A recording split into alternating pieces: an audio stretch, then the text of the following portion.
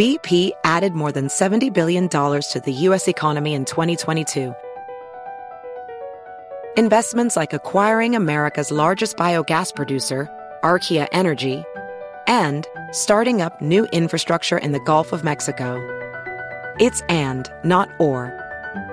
See what doing both means for energy nationwide at bp.com/investing in America. Resolute Square.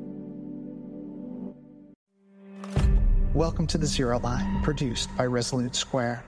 I'm Sergeant Sarah Ashton Cirillo of the Armed Forces of Ukraine, and every week we'll be bringing you inside Ukraine's war for liberty and liberation against the Russian enemy, while explaining how a victory by us on the battlefield isn't just vital for the Ukrainian people, but for the world as a whole. We will push back against the lies regarding this war for freedom and take you straight to the front lines of the fight for democracy. Hi, everyone. Welcome to another episode of Zero Line. I'm Lisa Senecal, executive editor of Resolute Square, and I am here with Sarah Ashton Cirillo. We also have a special guest today. Very, very pleased to welcome Romeo Kokriatsky to the show. Romeo is the managing editor at New Voice Ukraine. He's a co-host of Hype Ukraine. Please check both of those out. Ukraine Without Hype. I'm sorry, Ukraine Without Hype. Follow them at Twitter at Hype Ukraine. And Romeo, you are at straightforward your name at Romeo Kokriatsky, and we'll make sure that both of those links are available to you. Romeo, thank you so much for being here. I'm very happy to be here. Thanks for inviting me on. You know, Romeo brought up a great point yesterday, and it was something that you and I have addressed, Lisa, for the audience. More Ukrainian voices should be heard. And we had Alexander Musienko on. He was supposed to be on again this week. We've been trying to create this outreach. And Romeo, on his Twitter feed, rightfully so, chastised, in a sense, Western media for ignoring Ukrainian voices in order to maybe plug their own agendas or their own brands. And when I saw that post and knew that Alexander couldn't make it, I immediately thought to reach out to Romeo, especially because his knowledge of Ukraine, knowledge of the media sector. And Romeo, if you don't mind this being the first question, what prompted that tweet? And what have you seen with the amount of time you've been in Ukraine, with your family being Ukrainian, your wife, et cetera? Why do you think Ukrainians are being ignored 2 years into this full-scale invasion? Well, to talk about why I tweeted that in the first place, I was just scrolling and I saw this ad. Submit your questions for our podcast, and it was 3 hosts standing in front of their logo, Ukraine, something or the other. And I was wondering, what would I ask? And then I was wondering, who are these guys? Well, I've never heard of them. You know, like I've been working as a journalist in Ukraine for the past decade. It's a pretty small crowd. We mostly all know each other, and I'm like, who are these guys? How come I've never heard of them? So I looked them up, and it's just 3 like British guys, no connection to Ukraine as far as I can tell, beyond the vague descriptor of they are journalists. And I thought to myself, surely it's not that hard to find at least one person. I mean, there are complexities in pretty much any situation that you will not understand. A third party will not understand unless someone with personal experience explains it to them, right? And especially when it comes to war, that goes double or even triple. There are nuances, there are political questions and so on that are not completely clear unless you are from there, unless you have experience there. And I was wondering to myself, is it really that hard? I know personally 3 Ukrainian journalists in London right now. Would it really be that difficult to find one of their contacts and be like, hey, we're doing a Ukraine news podcast. Do you want to be a host? It doesn't seem like it's that hard. And as for why it's being ignored, well, I mean, that's really simple. The world is not that interested in Ukraine. The world is not interested in our defense against Russian fascism. We can see that clearly through the lack of military aid that we get, the slowness of aid when we do get it, the hand-wringing of, whether we should support them or not. Oh, don't you know they're all correct? It's just obvious 2 years on that Ukraine is just not that interesting. So if you are a reporter who wants to make a name for yourself and you don't really care about one or the other conflict, it's an easy way to gain relevance. because for whatever reason, people don't want to listen to Ukrainians, but they'll happily listen to Western journalists explain Ukraine to them, despite the fact that these Western journalists have maybe at best a year or two of experience in the country and not, an entire career, like every single Ukrainian journalist. Yeah, it's incredibly important. We really appreciate your voice here also in your publication, which is doing some really phenomenal work. And it is work on the ground that we are not getting enough of. Why do you think it is so difficult to get people in the West in particular? You mentioned that getting the funding is so much harder than it should be. Why do you think it's so difficult to get people in the West to understand that this is not just a Ukrainian issue? This is a world stability issue. This is a democracy issue. This does directly affect people in throughout Europe and in the States. Most people aren't used to forecasting their political decisions any more than a couple of months out. I mean, look at any public polling taken in the pre-U.S. campaign election season, and you'll see that people all of a sudden will really start caring about the economy or about border security or what have you, when that was barely a topic, because it comes up in the news, they see the headline, they start caring. Then whatever the big thing, the election or some speech or whatever it is happens, then they go back to their lives. For what is shaping up to be a pretty long running conflict here, it's, I think, almost impossible to expect people to be engaged. While it does affect them, it affects them indirectly. If you're, living in, I don't know, Maryland or Kentucky or something, you might care in the abstract about human rights and democracy and so on. But caring in the abstract doesn't translate to the sustained political pressure that you need in order to actually get legislators to vote for aid packages, as we can see, especially when, that would go even if there wasn't an enormous billions of dollars propaganda machine working against us. But when you throw that in the mix, you end up with this, where people are happy to ignore or push aside Ukraine and Ukraine's struggles in favor of their own domestic political issues. Speaking of domestic political issues, Romeo, you or many Ukrainians would have a unique perspective, again, which is why Ukrainian voices are so important. When we, as Lisa was just mentioning, over and over at Resolute Square, whether it's in our columns, whether it's on the different podcasts with Rick Wilson or Stuart Stevens, or obviously Zero Line with myself and Lisa, we talk about overarching themes of democracy, anti-autocracy, the need to make certain that we have these individual liberties and freedom. Can you explain a little bit, though, to the audience, especially those who haven't been paying attention lately, what's really going on in the ground with Ukrainians, specifically Ukrainian civilians, where while we're thinking of these grand themes, Ukrainians are just trying to stay alive in the face of Russian terrorism? Honestly, it's a little disconcerting when I see people living in much safer countries talk about how threatened or scared they feel about whatever petty thing occurred to them or in their vicinity. And I'm like, well, that's nice, you guys, but it doesn't really matter. I don't know. Maybe that's a selfish thing, but I think when you have cruise missiles coming down around your ears every other week, you're allowed to be a little selfish. Yeah, put shit in perspective in a hurry. Yeah, right. At the same time, and then you have the counter argument that people go, oh, well, Ukrainians clearly don't care about their own war. They're all, I don't know, sipping frappuccinos and eating croissants at cafes and something.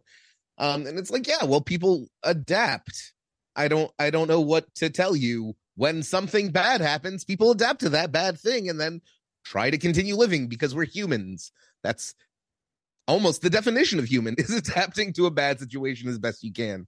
The fact that people are unable to empathize even a little bit, it's disappointing, but it's not especially surprising.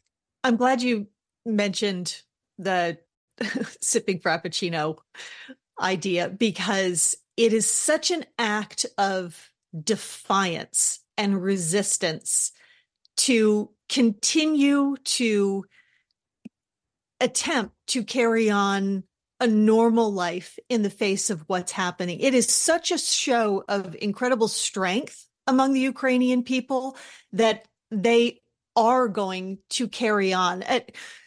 Yesterday, or I guess it was the day before and reported yesterday, when Senator Ron Johnson, made this insane statement about how, we just need to deal with the fact that Putin is not going to lose and, give up that fight in Ukraine.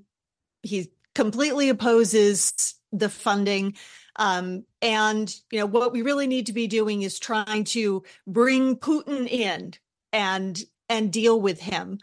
And I had a lot of reactions to that. But one of them was, what unbelievable arrogance for an American, I don't care what your status is, to decide for the Ukrainian people that their struggle is over. Like, that is not the United States decision to make. Can you give us a sense of, on the ground, where the people in Ukraine are at? Because they're certainly not where Ron Johnson is. I mean, no, we're not going to give up. There's no really, when I hear people, if we withdraw aid, the war will be over. Yeah, I'll be dead. The war will be over. That's because there's going to be a couple of million people that are dead. When you kill everyone you want to kill, turns out the war is over because everyone's dead now. It's not rocket science. It's really, really annoying to consistently encounter the same argument over and over that, we shouldn't be funding foreign wars, or we shouldn't be getting involved, or it's not our problem, or what have you. Because like you said, if you forecast out, if you let a dictator set the precedent that conquering countries is fine, guess what? You don't have a peaceful world anymore. I mean, we can see whatever post-World War II peace we had is fraying at the seams. We can see China making ever more threatening territorial claims on Taiwan. We can see that all over the world there are these regional conflicts propping up because people feel emboldened. Bad actors feel emboldened when they aren't punished, when they don't encounter resistance, or when that resistance is token or half-hearted. They feel emboldened to act because, like any bully, if you don't push back, they just feel like they have the right and the obligation to continue harassing you. I'm going to switch gears here for a second, Romeo and Lisa, but something that the three of us have great passion for, which is media, free speech, the fourth estate. So to plug again, you're managing editor of New Voice Ukraine, which is a part of a conglomerate that also has Ukrainian language news outlets. Resolute Square and New Voice Ukraine have something very similar in common, which is a truly deep well of columnists, though, and opinion writers, in addition to the fact that you are a news outlet. When you bring these people on, when you find these opinion writers, what have you noticed in the sense of free speech? Do they feel that they can write about, within the parameters of you being the managing editor, but do they feel they can write about whatever they need to under Ukraine in 2024, under martial law, under President Zelensky's government? Because that, too, is one of the areas we hear a lot of lies about coming from the likes of Tucker Carlson, J.D. Vance and others, where they go ahead and they try to claim that there's a culling of free speech. What's your view on that? I mean, I can tell you I've never once even considered the question when a columnist submits an article for me. I've never, ever thought, what could be objectionable in here? Like, that's not something considered because, well, in Ukraine, we have a free press and people write whatever they want and they're happy to do it. It's one of the fundamental differences between us and Russia is that Ukrainians are very loud. As the joke, to paraphrase the joke, you ask three Ukrainians their opinion, you'll get 5 different answers. It's always been a facet of kind of just Ukrainian culture in general. And the way Ukrainians see the world, we're very loud. We have very strong opinions, and we're happy to share those opinions with anyone willing to listen. There's always a line in war specifically where You want to report honest information, but at the same time, especially if you're Ukrainian, I can't speak for the many Western journalists that have ignored this little maxim, but you don't want your side to lose. I say side, this isn't a sports game. This isn't like a abstract contest. This is a life and death struggle, but you want your country to survive, right? That's kind of the whole thing. When you're a journalist and you're writing, you do have to keep in mind, what can I write that won't impact the war in a negative sense, right? Because this isn't all encompassing. The information domain is just as important as sea or air or land, possibly in a few aspects even more important, since we are dependent on foreign aid, and public opinion in Western democracies drives whether we get that foreign aid or not, as we can see now. So you want to present the information in a way that won't damage you, but at the same time, I wouldn't say that I've ever felt a need to censor myself. It's more like making sure that you aren't compromising anyone, making sure that you're not exposing anything that the enemy, who can also read just like you can, gains any new information, and making sure that everything you report is, as always, above board and verifiable. Of course, if you ignore those things, you can run into issues.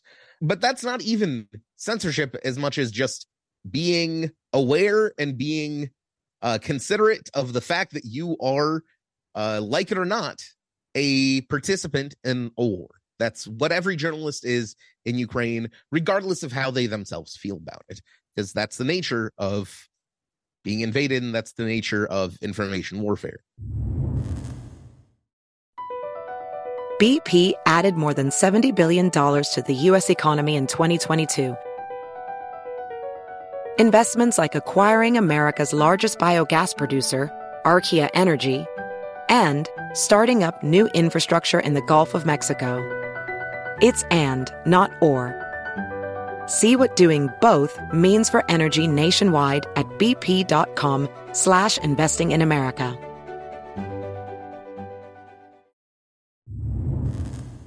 I'm going to literally plagiarize that statement and bring it to Stratcom tomorrow in my meeting, and say that we need to start reminding, especially the Western journalists, that if they're on the ground there, they are here, I should say, because I'm just a few hours away from there is no... They're participants in the war. Yeah, there's no objective side. I don't know. It's like being objective towards the Nazi regime. Oh, well, Hitler did a lot of bad things. Yeah, you stop there. You don't continue that sentence. You don't say, but, however, though, but maybe you think about it. No, you just stop there. And when it comes to the struggle between authoritarianism and democracy, every member of the democratic world, every person who considers themselves a free citizen, is pretty much obligated to resist authoritarianism, because if you don't, your country's next. That's the way, the nature of it, it's the nature of totalitarianism itself. Warlords see that they can easily grab power, so more warlords are emboldened to grab more power, and on until you have something like Russia. And when you're a Western journalist reporting on Ukraine, you're not just reporting on some foreign conflict between people who speak funny over there somewhere. You're reporting on what could be the opening battle to decide whether the 21st century is going to continue developing and progressing in a way that promotes liberty, or if we're all going to go back to the medieval ages where we were all slaves to lords and nobles.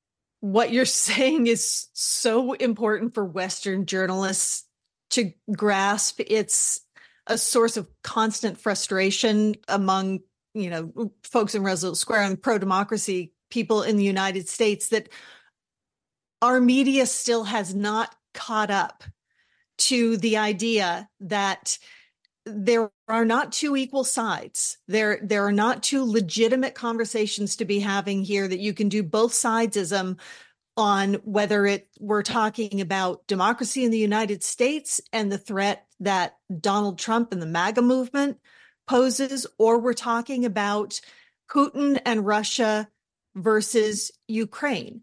There are not two sides two reasonable sides to these stories that both need to be told objectively, because one side is objectively wrong. One side's just obviously the bad guys. You don't really even have to think hard about it. You don't have to go, well, let's look into the nuances of their tax program or whatever. No, you just look at Russia. You look at anything a Russian politician has said ever in the past 30 years, and you'll find something objectable and evil and imperialist about it, because that's the nature of the Russian Federation. Spring is a time of renewal, so why not refresh your home with a little help from Blinds.com? Blinds.com invented a better way to shop for custom window treatments. There's no pushy salespeople in your home or inflated showroom prices. Free samples, free shipping, and our 100% satisfaction guarantee can put the spring back into your step and into your home, too. Shop Blinds.com now and save 40% site-wide. 40% off at Blinds.com. Rules and restrictions may apply. We certainly have a lot of Russian propaganda that makes it into the United States and then finds its way into far right-wing media and then moves its way into more mainstream talking points. The Russians are very good at this. Do you feel as though any of that messaging seeps in effectively in Ukraine? It may have done prior to the full-scale invasion, and there are panics, there are paranoias that come out, but I think they would come out regardless of the propaganda. The fact is that once Putin decided to fully conquer Ukraine, every Ukrainian made a conscious choice to disassociate themselves from Russia entirely, even if they had lingering feelings or doubts or leanings towards Russia or quote unquote the Russian world, Russian values, or whatever the hell it is. That's gone. You can't bomb a people constantly every day, raise cities to the ground, murder hundreds of thousands, and then expect your messaging to be that effective in that populace. It's just not.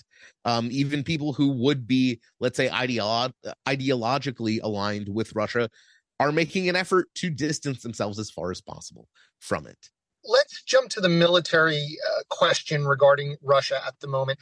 Lisa and I were just talking about one of your articles in New Voice Ukraine this morning regarding the increase, that just took effect in Russia through the Duma. It's been signed into law, pushing the age of contract soldiers to age 65, officers to age 70.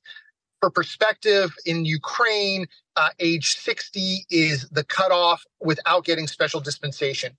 What does this portend?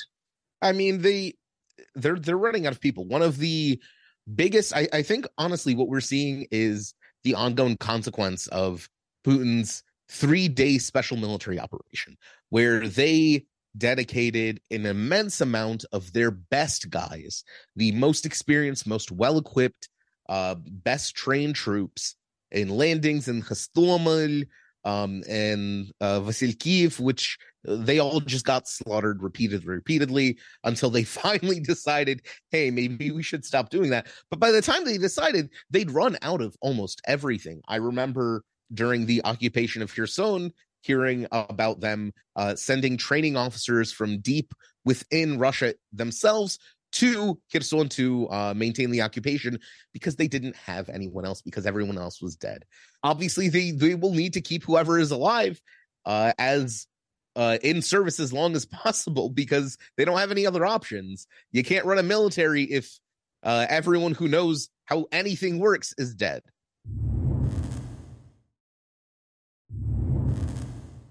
I remember going during the Kharkiv counteroffensive, and in one of their infamous torture chamber areas, they also lived near one of the cities by Izum. And you were saying anybody who knows anything.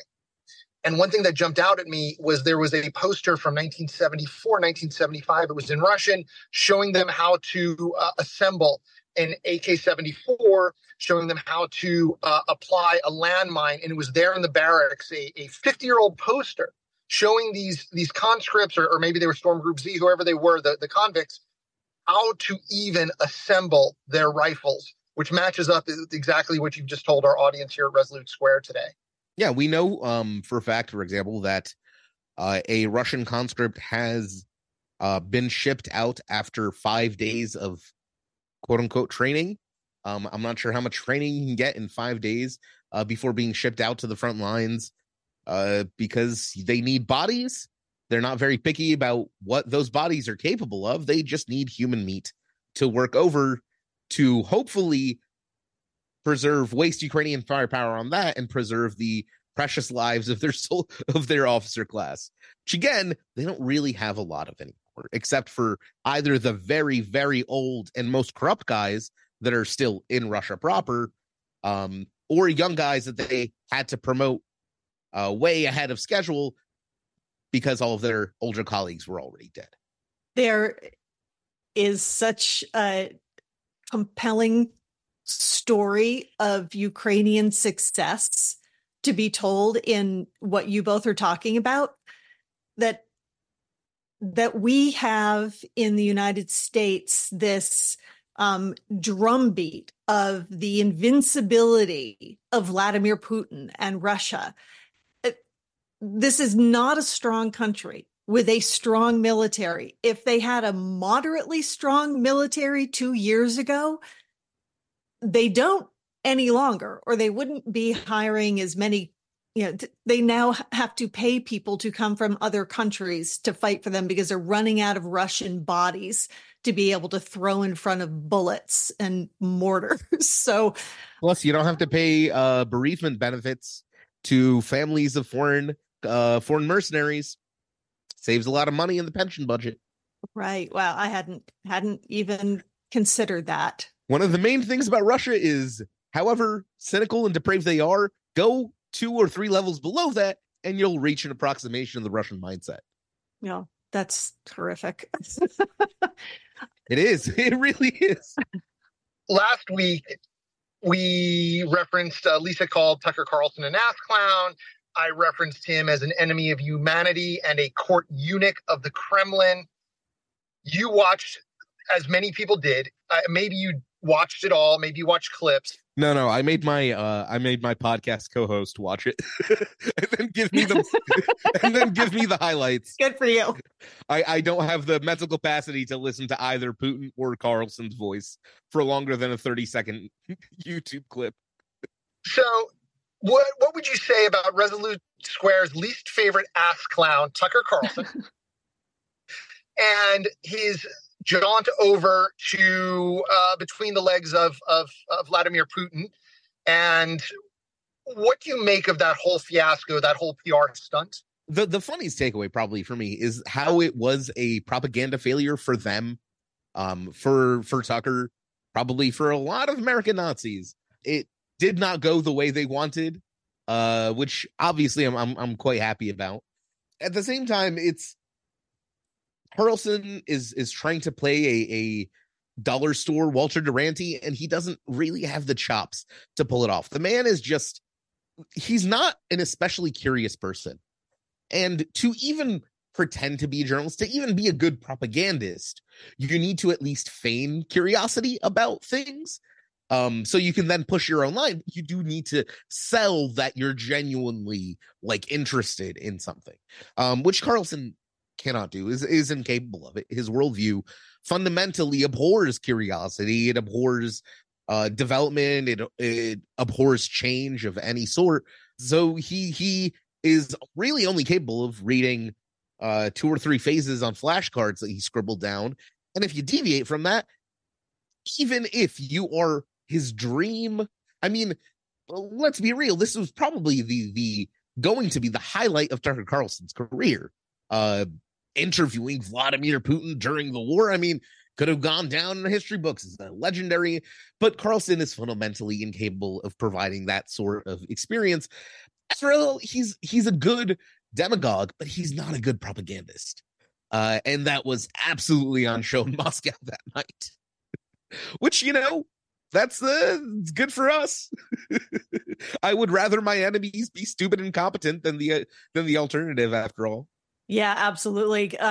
Carlson, the degree to which he showed that he's willing to be publicly humiliated and take it was, I mean, I don't have a single good thing to say about Vladimir Putin, but I could certainly appreciate the public humiliation of someone like Tucker Carlson. And what it really exposed was the willingness to not push back on anything and to grovel. I mean, there was just nothing journalistic about laughing off personal insults and degradation.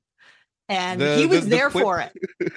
That quip of making fun of Carlson's failed CIA bid was it was good. Again, Putin, literally my mortal enemy. But I will say that was good. Romeo, quick question. I saw the other day, so I'll give a little background to the listeners. There are many ethnic groups within the Russian Federation. One of the ethnic groups are Buryats. Buryats do not look in the same way as Euro-Asian Russians do. They look more East Asian in a sense. And there was Tucker. I guess it's a real photo. Maybe you can shed light on it. Dressed in basically culturally appropriating the Buryat outfit because he was made to, and then a photo was taken and published in Russia. And was that photo real? Did he really dress in the traditional Buryat costume? I have no idea. It wouldn't surprise me, regardless of whether the photo is real or not. Again, I've no clue. Maybe it was Photoshop, maybe not. It wouldn't. It's the kind of thing a prepackaged Russian like government tour group would make someone do. Because for them, and Russia loves talking about all of its minorities, but they treat minorities the same way they were treating the Soviet Union, in that you can have your one ethnic dish and your silly little costumes and your cute little folksy dances.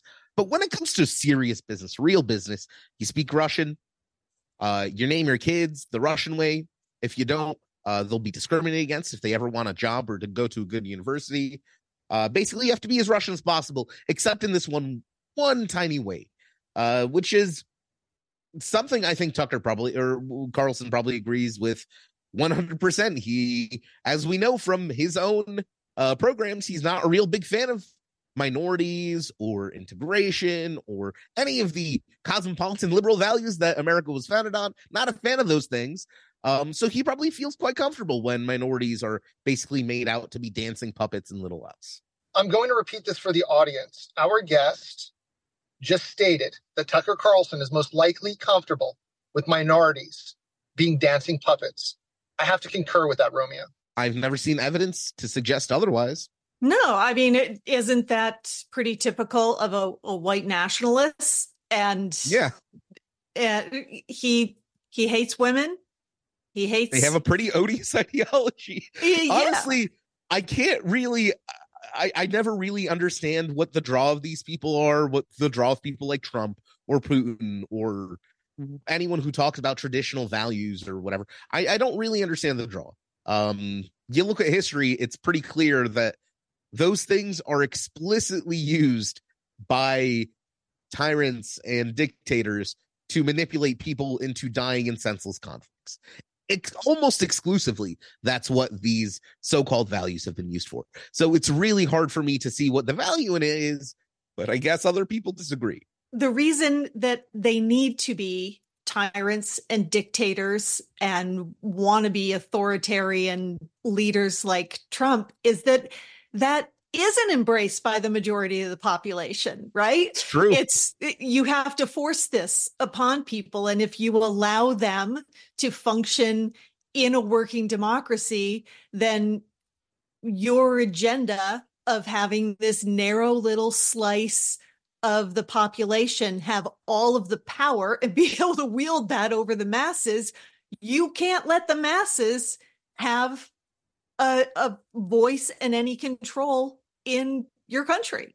I agree. I think that's honestly possibly one of the reasons Trump is so popular, because if you had a more coherent authoritarian, a smarter authoritarian who could pursue policies in a collected way and not based on the fact that they have the temperament of a 5-year-old, is that people would be able to concretely feel those effects and concretely associate that person's motives with the policies that pursuing. Trump is too chaotic. He's too much of a child. You look at him, and it's hard to imagine he's a human adult with full agency. He kind of seems like just someone shoved a toddler in a fat suit and waited a couple years. And as a result, you can project your own desires onto him. If you had someone smarter, someone capable of speaking in just simply coherent sentences, you lose that ambiguity that allows you to project whatever you want on this bully.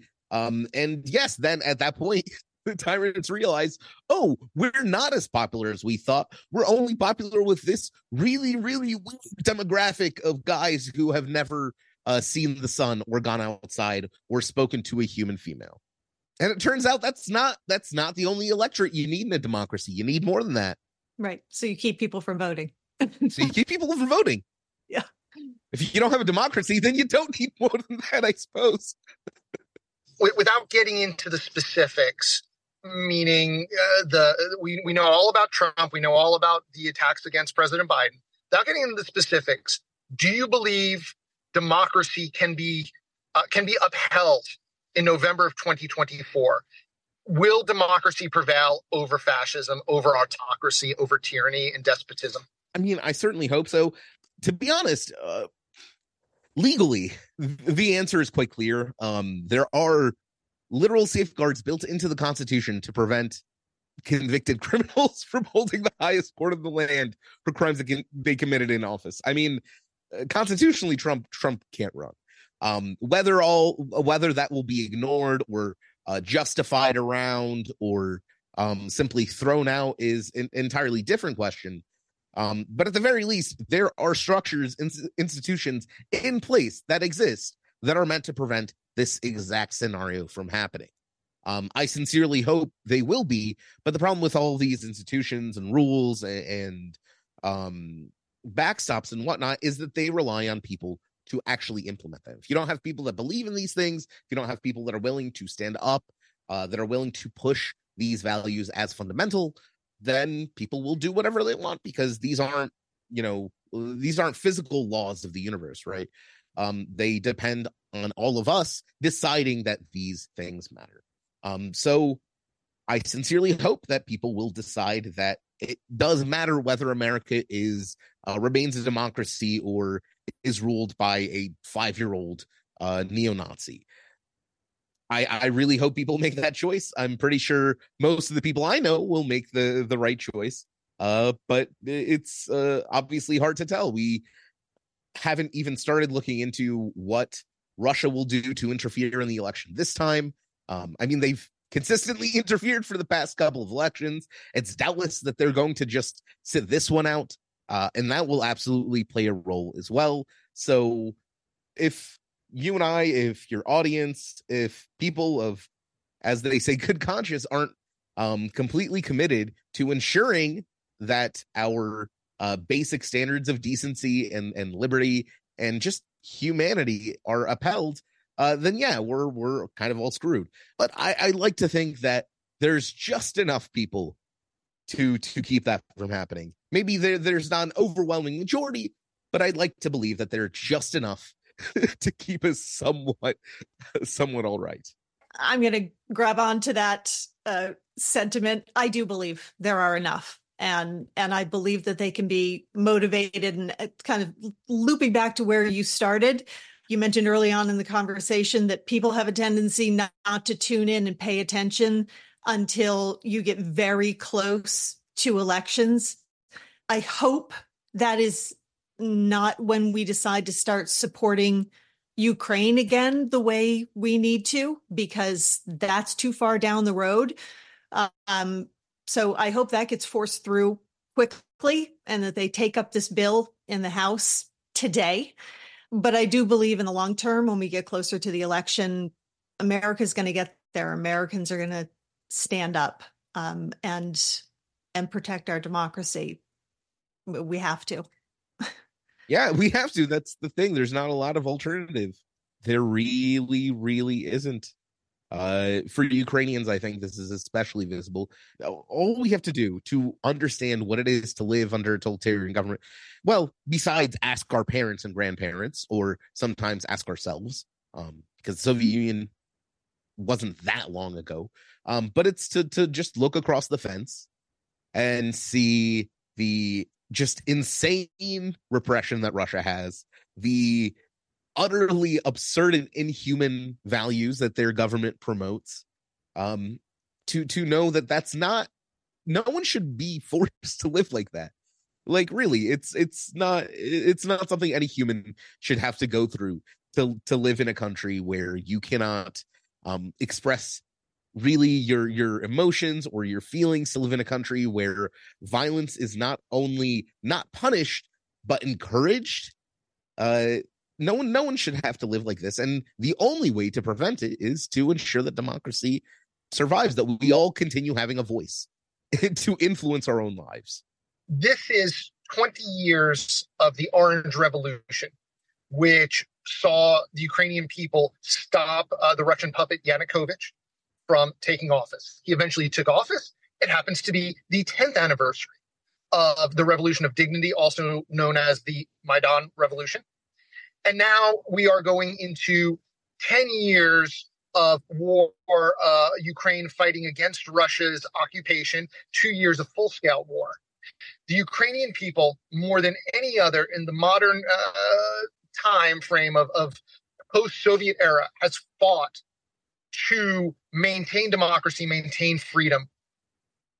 You mentioned that understanding what totalitarianism is very clear to Ukrainians. What message could you give to listeners elsewhere in the world, United States, Canada, Western Europe, meaning France, Germany, etc., for them to understand just how dangerous it is and what they can learn from Ukrainians?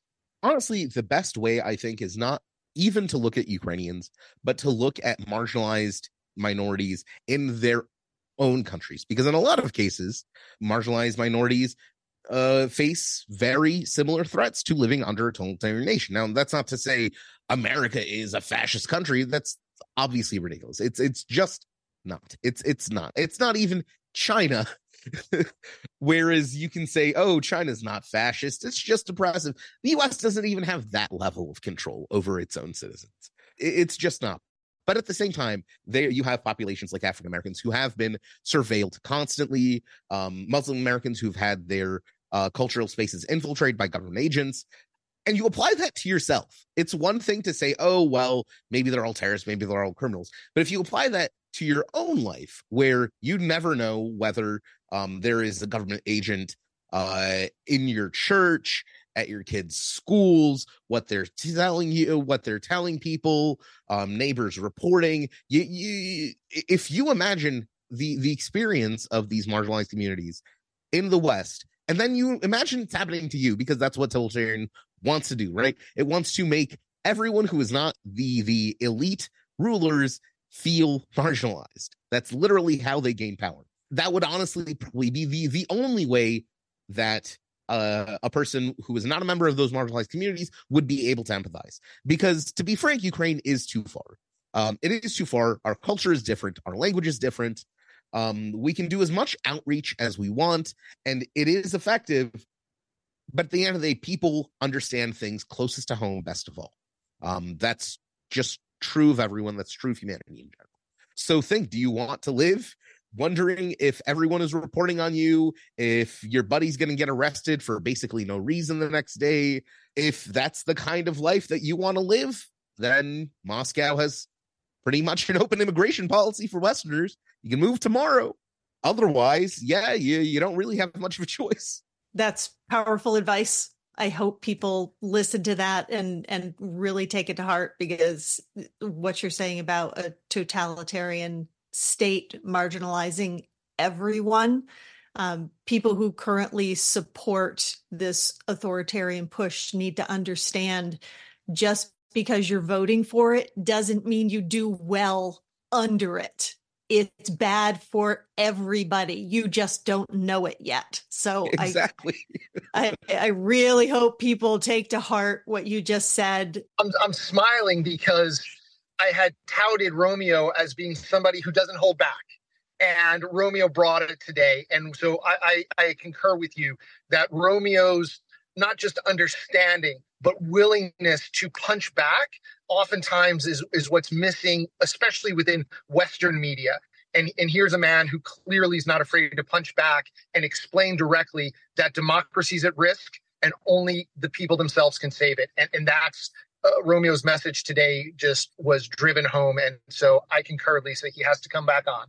Yeah. Thank you so much for being here with us. Thank you so much for having me.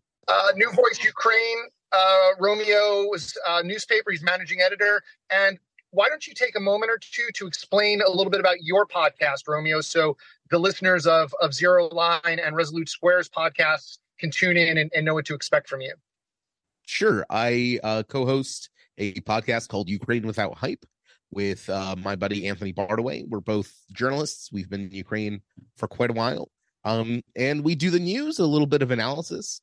We try to tackle stories that are big in Ukraine, but perhaps underreported on in the Western media, or just deep dives of complicated topics in Ukraine that you people need a guy to really understand. They need someone to really break it down for them, and that's what we try to provide. So if you like Ukraine news, if you like just learning about weird political things and hearing me and my buddies discuss it, please feel free to tune in.